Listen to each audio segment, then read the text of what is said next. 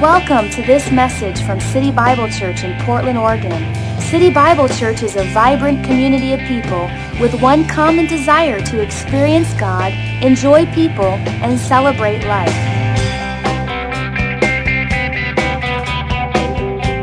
All right, Isaiah chapter 9 and verse 6. Isaiah 9 and verse 6. I'm going to quote it to you, and I want to pull out just a couple words. Unto us a child is given. I want you to say, unto me. Unto me a child is given. Jesus was given for you. Jesus was given for your life, for your now, and for your future. And then it says some things in this verse about Jesus that I want you to apply right now to your life as you close out 2011. You move into 2012. I want you to take these words and I want you to apply them to your life. It says that the government shall be upon his shoulders. I want you to take all the stuff that you're carrying, all the stuff on your shoulders that you should not carry, all the stress and the heaviness and the burden and the worry and all the decisions and everything that's coming up upon your life. I want you to put your hands right over your shoulder. Come on, right like that. Get your hands on your shoulders. And I just want you to push everything away. And just say out loud, Jesus, you can carry this. I don't need it. All right. So the government of your life, of your future, of your now, is upon him, not upon you. Jesus is good at carrying everything you try to carry. And then it goes through the names of Jesus, prophesying many hundreds of years before he was even born what he would be like. And so as Jesus is our child-born son given, the government's upon his shoulders. And then it says his name shall be called what? Come on, everyone say out loud, wonderful.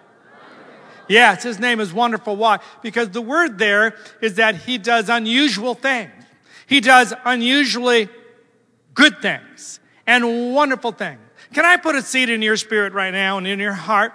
A lot of visiting people, I'm sure, with the kids program and all the families in town and people coming in and out of Christmas season. And so there might be people I'm talking to that are only here for this particular service, and hopefully maybe you'll come back and give it another try. But whoever you are, can I put this seed into your mind? That Jesus is wonderful to you. And because he's so wonderful and he's so awesome, he wants to do unusually good things in your life in this coming year. He wants to surprise you with the unusual, the beyond, the abnormal, and the abnormal to be good abnormal. Is there anyone listening to my voice that would be open to some wonderful things to happen to your life? How many of you are maybe tired of having not so wonderful things happen to your life? And at the time you had some wonderful things. You know, we use that word sometimes when we talk about people and we talk about things. We say, wow, that's just wonderful. That's awesome. That's wonderful. Oh man, how good can that be? Well, that's Jesus to you right now. He wants to be wonderful to you, your home, your extended family, everything about you. He wants to show himself to be a wonderful Savior to you. And then it says he's not only wonderful, but he's counselor. And counselor is that a person of insight. Now God's a person of insight because he's Alpha and Omega. He's beginning and end and everything in between. He knows what's coming your way. He knows what decisions you should make. Would it not be awesome if you could go through 2012 and end 2012 and say, that was the best year of decision making. That was the wisest year I've ever had. I never really got off track. Everything that was going on was really planned and strategic. That was an awesome year because God, my counselor, was my guide. He was my insight. He did everything for me. He opened and closed doors. He made decisions. He kept me from going through the wrong door. Can I hear an amen out there from somebody? He is our counselor. People pay a lot of money for a counselor, and you hope you're paying for someone who's smarter than you. You hope you're paying for someone who would actually guide you through the marriage or guide you through the habits or guide you through the finance or right now, big deal financial counseling. What about a counselor who is smarter than everyone else and has been here for eternity and knows everything that's coming your way? He's wonderful, and because he's wonderful, he can plan your life. If you're ready for the counselor to help help you do some counseling, can you lift your hand right now and say, I'm ready for the counselor to come and give me some wisdom. I'm sick of how many of you would say, I'm a little tired of my own decisions? How many of you, I know this might not apply to everybody, but how many of you have ever made a really bad decision? Oh, we got some unity there. How many have made some decisions in 2011 you would give anything to go back and change? How many would like to go into 2012 knowing that you won't say this at the end of the year? That you'll look back and say, no, Jesus, my counselor, he was in that. Nope, he shut that door. Nope, I waited on that one. I did not drive that car off the parking lot until I got the peace of God. And the peace of God didn't come, so I left. Even though the salesman was very, very upset, I didn't make a bad decision. And when they sent me the credit card and said, you have this much room to spend, I cut it up because I don't need any more room. I made such great decisions. I didn't go in debt. I didn't buy this interest-free stuff. Don't get billed into 2075. There must be a reason. There must be a reason they do that. And so I didn't go there. And so I'm not getting more in debt. I'm not doing stupid spending. I'm not making bad habits. I am so glad Jesus, my counselor, is helping me live life and raise my children and make good decisions and have enough margin in my finance. Can I hear an amen? He is insightful if you'll let him. If you will let him be insightful in your life, he'll give you wisdom. Because it says in the Bible, the steps of a good man or woman are ordered of the Lord. He knows every step you're going to take. He knows which ones are absolutely the wrong ones. It could be when you start dating someone and the Holy Spirit says, not for you. And you say, but he kind of is. Well, which part of kind of do you want? Well, you know, He's got some things I think are really good. The color of his hair, it will change.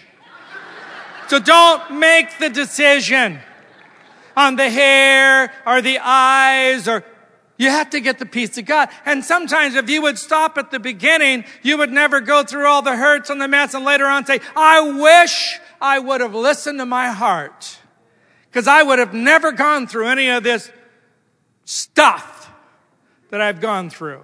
Come on, how many singles can wave at me and say, I need some peace about that?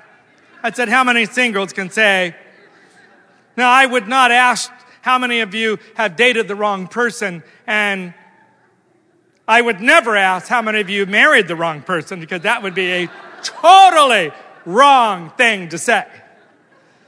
But there are people that regret the relationship. You know, Jesus is so interested in your life, he doesn't want you to regret any part of it.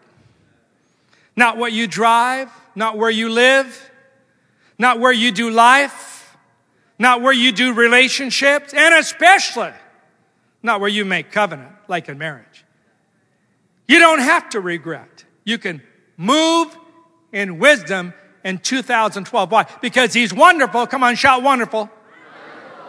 And he's a counselor. Shout counseling. Come on, insight. Then it says he's a mighty God. I didn't say for you to say it. I was saying that. But you can say it now. Say mighty God. Okay, let's go through it. What is he? He's mighty God, meaning he doesn't lack any power. Mighty God, meaning he can make things that don't work. Mighty God, meaning he can turn things around you can't turn around. Mighty God, meaning he has pieces for the puzzle that you can't even see that he'll make work. He's a mighty God. He can change you, the situation, the circumstance. He can change everything about your life because he's a mighty God. How about this one? What's the next one? Okay, let's go through them. What is he? Come on, everyone.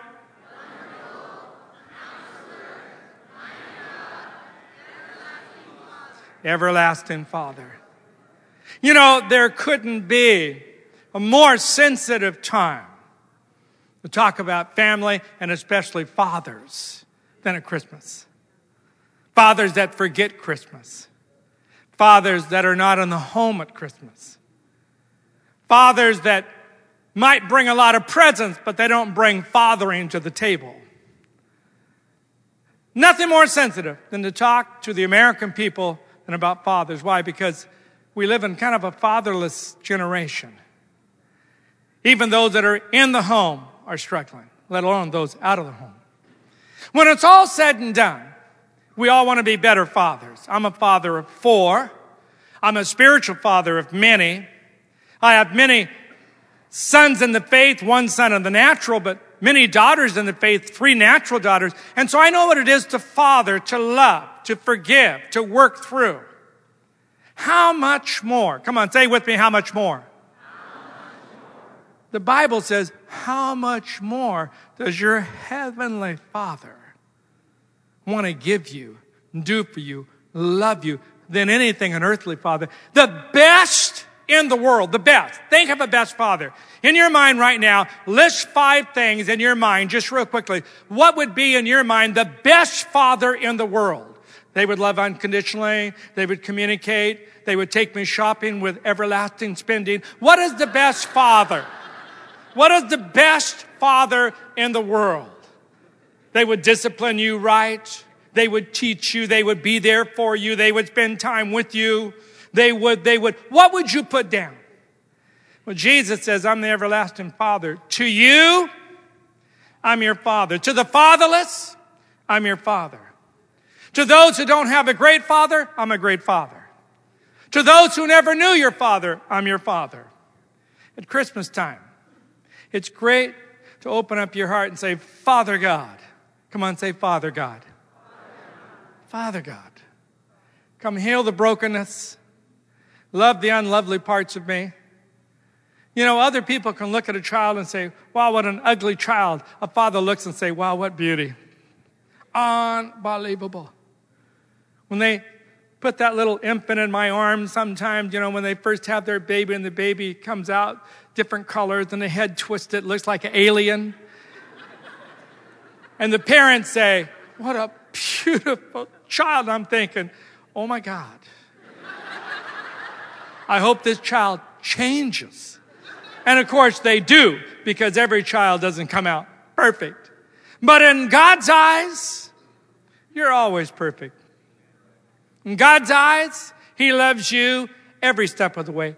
Every piece of your life is under the love of the Father. Every single piece.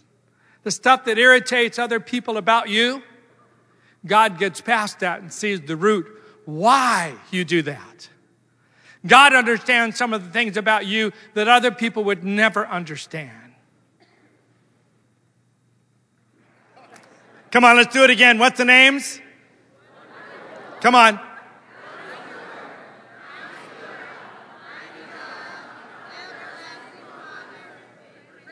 What's the last one? Prince of Peace. That is ruler of peace. What an awesome thing. That Jesus can speak peace to the storm because He's the ruler of peace. How many of you today would say, you know, Frank, I could use just a little more peace in my life? Let me see your hands. How many would say, you know what? I could use a little bit more of the Father God in my life? How many would say, I'm open for mighty God to move for me too? How many would say, I need some insight? How many would say, I need something wonderful to happen to my life? All right, if you believe that, I believe you do. Why don't you bow your head? Just bow your head right where you are. Visitor, everyone. It's just a way to kind of set yourself in a private position before God. Just bow your head for a few seconds. Be here in the service and you just say, Frank, you know what? I understand what you're talking about. And I need God in my life and my world and my circumstance. I need a turnaround. I need to get my life on track, or I just need to let God come and forgive and love me like He never has before. But you know what? I understand what you're talking about. I'm opening my life to wonderful Jesus to come in and work in me. Help me. If that's you, would you lift your hand right now and just say, Frank, I'm one of those people that's open in my life to wonderful Jesus. Just show me your hand right now. Just lift it up. Just say, you know what? I need him in my life, in every area of my life. Thank you. There's hands for many different reasons.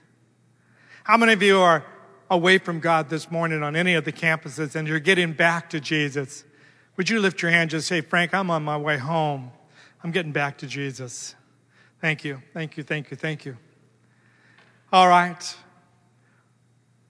Father God, we open our heart for a mighty movement of grace to come upon every person, those that are streaming the service, those that I'm coming into the simulcast, into the campuses and cafes, those right here at this particular campus. Lord, we say thank you for the grace that has been shown us thus far and for the grace that will come upon our life in the future. Lord, there's nothing impossible for you. You can clean up my mess. You can direct my feet even though I have only darkness in front of me. I know there's light coming. Lord, you can bring healing to my brokenness and my cynical attitude and my negativity. Lord, I don't want to live with this. I want to change. I need you, wonderful Jesus, to come work unusual things in my life. Here I am, Jesus, giving my life to you.